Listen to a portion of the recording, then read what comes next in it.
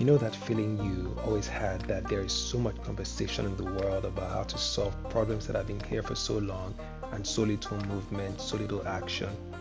Yeah, I know that feeling too, and that's why the Africa Report is here.